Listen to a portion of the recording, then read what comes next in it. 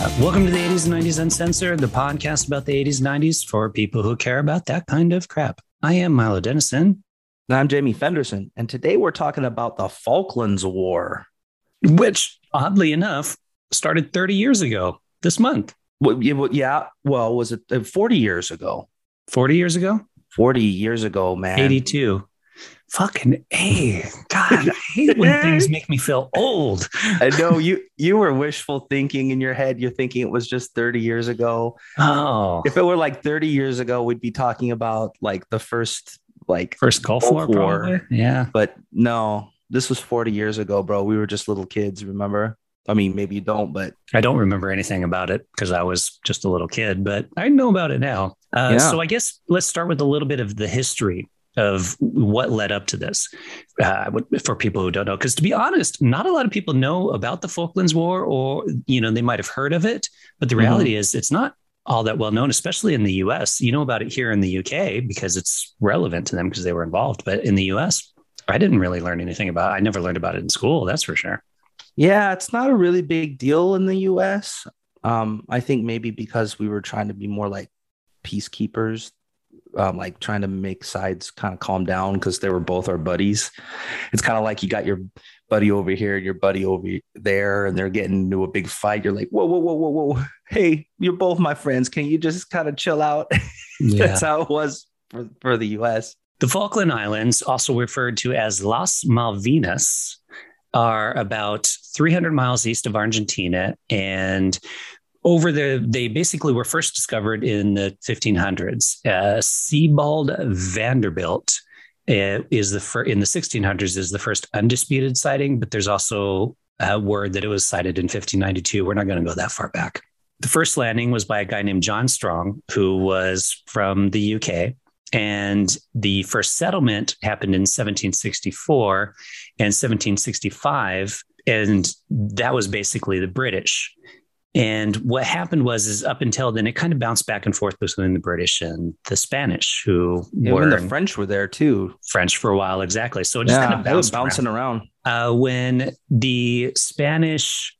when basically Argentina seceded from Spain, they more or less said, hey, included in that are the Falkland Islands, right? They're close to our territory. We should get them. But of course, the British were like, well, people living on the island are British citizens, and they say they want to stay British citizens. So we're keeping them as British citizens, right? Mm-hmm. Well, back and forth, bitching and complaining for the longest time. The British held the island.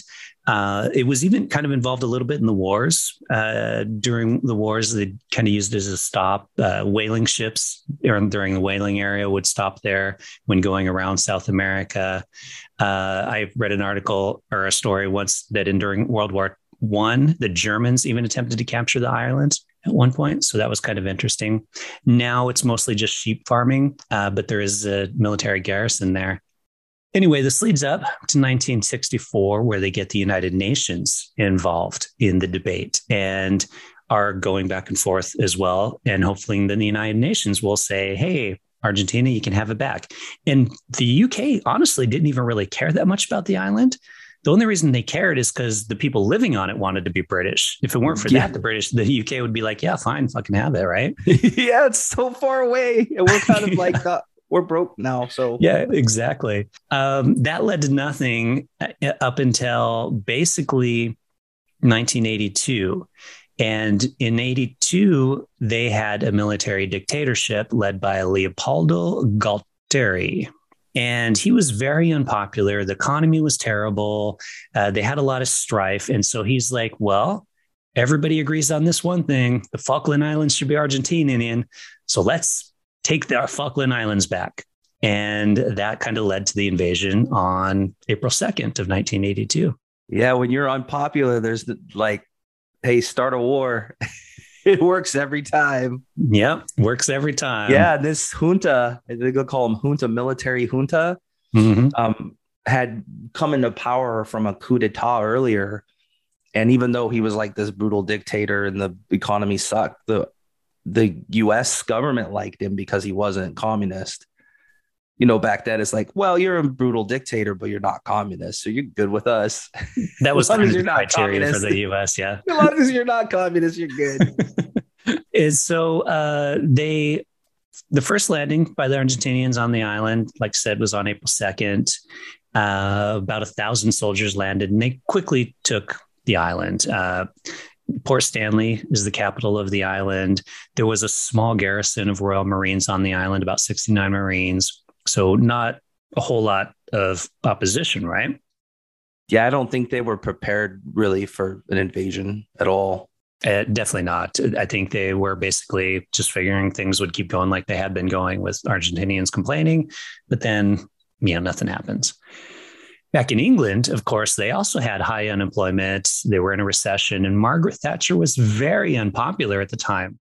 And as we just said, a war helps your popularity if you're the leader of the country. You're unpopular, your people kind of broke. Start a war. We do it all the time here in the US. Works for the US, exactly. So this kind of gave them something to fight about. They were actually quite worried about going to war with Argentina. One, it was pretty damn far away for a small set of islands. The Suez Canal failure was still relatively recent. I think that was in the late 60s where they lost the Suez Canal.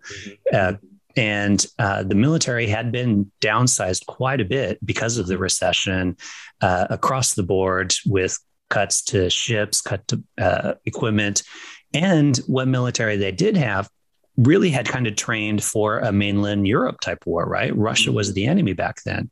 So they hadn't really planned on a fight on an island in the Atlantic. Yeah, like a long distance marine warfare kind of thing.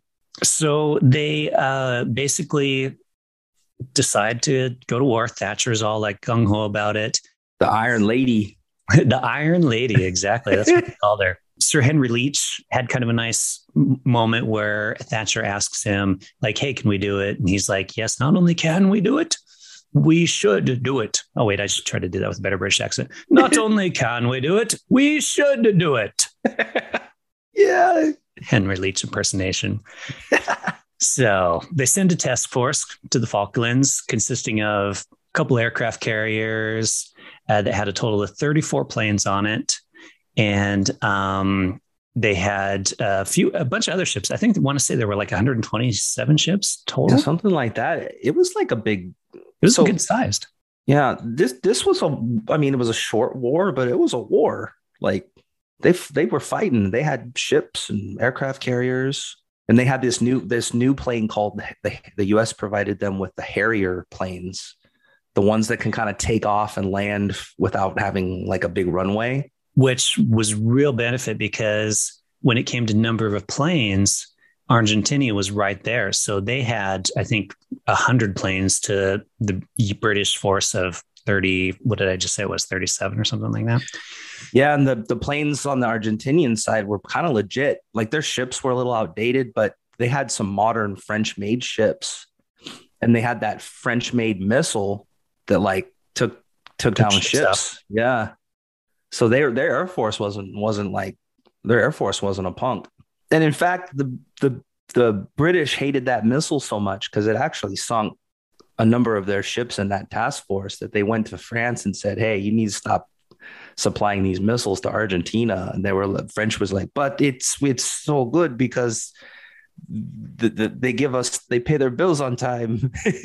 They were like, and they sold them for like $450,000, but like the Argentinians were paying like $1 million a pop for these missiles, right? But finally, the French kind of caved in, and also there was a fund. The UK had a fund to actually go buy all the missiles, so they couldn't. They actually bought all the remaining missiles. Yeah. So the missile was called the Exorcist, something like that. Yeah, Exorcist. So a funky sounding name, but it was basically a ship killer, and it worked. The first ship that they sank was the HMS Sheffield. 20 people were killed on the ship and 26 were wounded by that one. But the British also had got them first. So that was on the 4th of May. On the 1st of May, a British submarine called the Conqueror sank an Argentinian ship that was going to meet the British force. And it actually caused most of the Argentinian ships to turn around and go back, actually. So on that end, they did all right. Yeah. And it was kind of controversial because it was outside the zone. They said, hey, if you go into this zone, then we'll fire on you. And it was kind of outside that zone. But the British were like, well, you're close enough. Yeah. What Yeah, we the meant by British that said, zone, we meant kind of like loosely around here. yeah, exactly. So they had a 200-mile zone around the islands that said if you go within this, fair game. The ships weren't in the zone, and the submarine was worried that if they got too close, they'd be in shallow water, so that the submarine wouldn't be able to actually follow them anymore. And apparently, Margaret Thatcher was even included in that conversation to make that decision to fire on them from outside the zone. Yeah. Iron Lady's not going to, she's going to be like, let bloody do it. We should do it. You don't fuck with the Iron Lady. Oh, that's German sounding. Okay. my Iron Lady. Irish or Irish German. Irish German thing. So anyway, so they go back and forth fighting over water and the air quite a bit. And it's the 21st of May that the British forces actually land on the island. So quite a bit later than the initial invasion, because, it's a long distance and they have to build up for it. Well, and they wanted to originally land by helicopter, but their helicopter carrier got hit by probably one of those French missiles, and they couldn't have their helicopter force. So they had to land the old fashioned way. And if you've ever, if you look at pictures of the Falkland Islands, it doesn't look fun to land on. Yeah, it's very rocky, very kind of hilly, mountainy. And they landed and were expecting to get ferried via the helicopters, but the ship that it was on, was sank. And so they had to basically march 50 miles across the island to get to the capital. And this is marching, fighting the whole way. And the Argentinians were dug in really well. They had the higher ground. They had a lot of rock cover. And so the British actually had to continually fight against that. Yeah. And they were outnumbered too, right? Quite a bit. By quite a bit. But the main difference was most of the Argentinian ground forces were conscripts. So they'd fight, but they're not professional. They're conscripts, right? Whereas the British, they're like SAS and Royal Marines and these badasses. They're professional soldiers. This is just what they do. So even though they were largely outnumbered, if you have a professional force that just does this, it's proves far more effective, right? Yeah, and that's what happened here is the superiority of the military training in the British force against a bunch of Argentinians that didn't really want to be there for the most part. And it worked out. And they did change their tactics throughout the fight a little bit. The British did. I think they started fighting during the day on one of the battles, and then they realized, okay, they have more of an advantage to fight at night. And then some of the battles went on an entire day. They would start at night, fight through the night into the day. So it did take them a long time to work their way across the island towards the capital.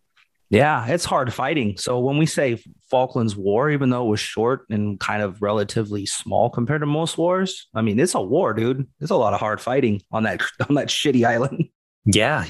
There's not much for trees or anything like that. It's basically just rock and flat. So there's not a lot of cover for people to get underneath as well as they're fighting. And they did have air cover, and that did help them at points. But the Argentinians also had air cover. One of the things that they never were fully able to gain was air superiority in the battles. Yeah, that's right. Which does make a difference. So as basically the fighting goes on, there were a bunch of little battles and stuff like that. But at some point in time, one of the British, the guy in charge on the British side basically sent a letter to the Argentinian side and basically said, hey, surrender or we're going to keep bombing the shit out of you and attacking you. And it was more or less a bluff because, again, the Argentinians well outnumbered the British. But the Argentinians fell for it and basically pulled off the mountain back into the city and kind of worked their way from there. On that day, 900 Argentinians surrendered. Wow. Yeah. Yeah. Well, all the while, at least where we're from, Ronald Reagan was president. And he even said, this is kind of hard for us because they're both our friends. We've got the Iron Lady over there who's British female Reagan, pretty much, right? And then we like the Argentinians because they're not communist, even though they're kind of brutal dictators. But ultimately, I think the US kind of backed the United Kingdom because that's where we sent them the Harriers and those Sidewinder missiles that they were using and all that kind of stuff. And they've been like a long-lasting ally for quite a number of years. Yeah. So US didn't remain neutral, but they try to do like diplomacy, but Margaret Thatcher wasn't having none of it. She's like, go ahead and come meet me, but you know how I feel about this. Mm-hmm. And the whole war was really, I mean, it's not like particularly strategic or anything. Like it's a bunch of sheep farmers drinking ale and that's it. Like, there's nothing there. It's not a strategic It's not even particularly strategic militarily. That's why they have small garrison there. It's just this shitty islands in the middle of nowhere.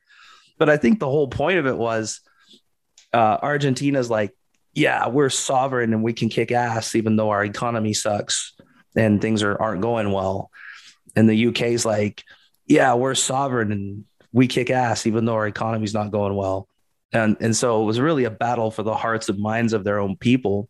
Yeah. And it worked because Margaret Thatcher and her conservative government, even though they were unpopular, got reelected.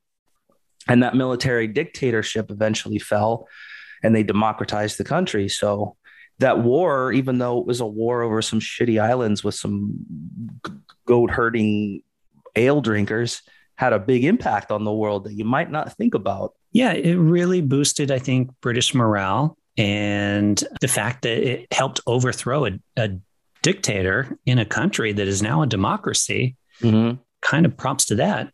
Although if you bring the subject up in Argentina, they're still pissed about it. Yeah, I guess they're probably pretty butthurt. And I guess if you look at it, it looks like it probably should be part of their thing because it's right on their, like off their coast and stuff. But here's the thing, if it's full of British descendants and they don't want to be Argentinians, then leave them alone. Let them be who they want to be, right? I agree. I mean, the people that live on the island are British. They want to stay British. So yeah, so fuck off. Leave us alone. Exactly. It'd be like Mexico being like, you know what? We decided we want Texas back. It was ours. You took it from us, but we want it back. So there. Right? Well, I guess so. Kind of like that. Maybe more like Mexico says, like the little island off of Ecuador or something is ours, even though they're Equatorians and they don't. The point is, like, they don't want to be Argentinians, so leave them alone. Exactly. Yeah, that's the point. Yeah, and another thing that I thought was interesting because of the current times, I think this was the first use of those kind of shoulder-mounted anti-aircraft missile launchers. I think this war was the first use of those kind of weapons.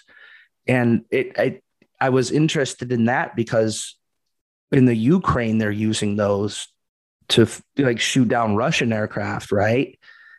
So I think the Falklands War was the first use of that kind of weapon. So I found that pretty interesting.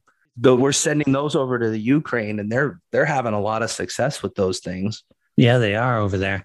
The thing with that too is, I mean, if this was the first major use of it in the early 80s, and this is 40 years on, obviously, I mean, the systems have, of course, been upgraded a bit since then. Sure. But it's still basically the same thing. They're still fighting wars with it, which is kind of a great piece of technology. I know it was heavily used by Afghans against the Russians in Afghanistan as well in the 80s and stuff. So that's right. Yeah.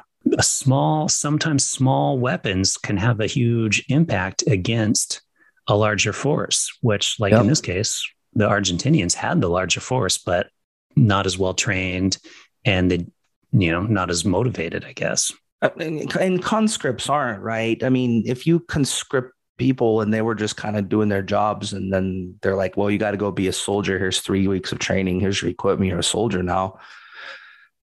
They're not as effective as someone who makes it a career, right? Like professional soldiers who do that for a living and that's what they do. And they volunteered to do it and they made a living doing it. Yeah, Let's see, statistics wise, 252 British soldiers died, 649 Argentinian soldiers died. And I think it was either 3 or 4 islanders. I didn't make a note of it, but it wasn't very much. during the war. So, yeah, that's the Falklands War. Yeah, and it was kind of the biggest thing that Britain had been done since World War II. Yeah, in a long time. So it's really helped Thatcher.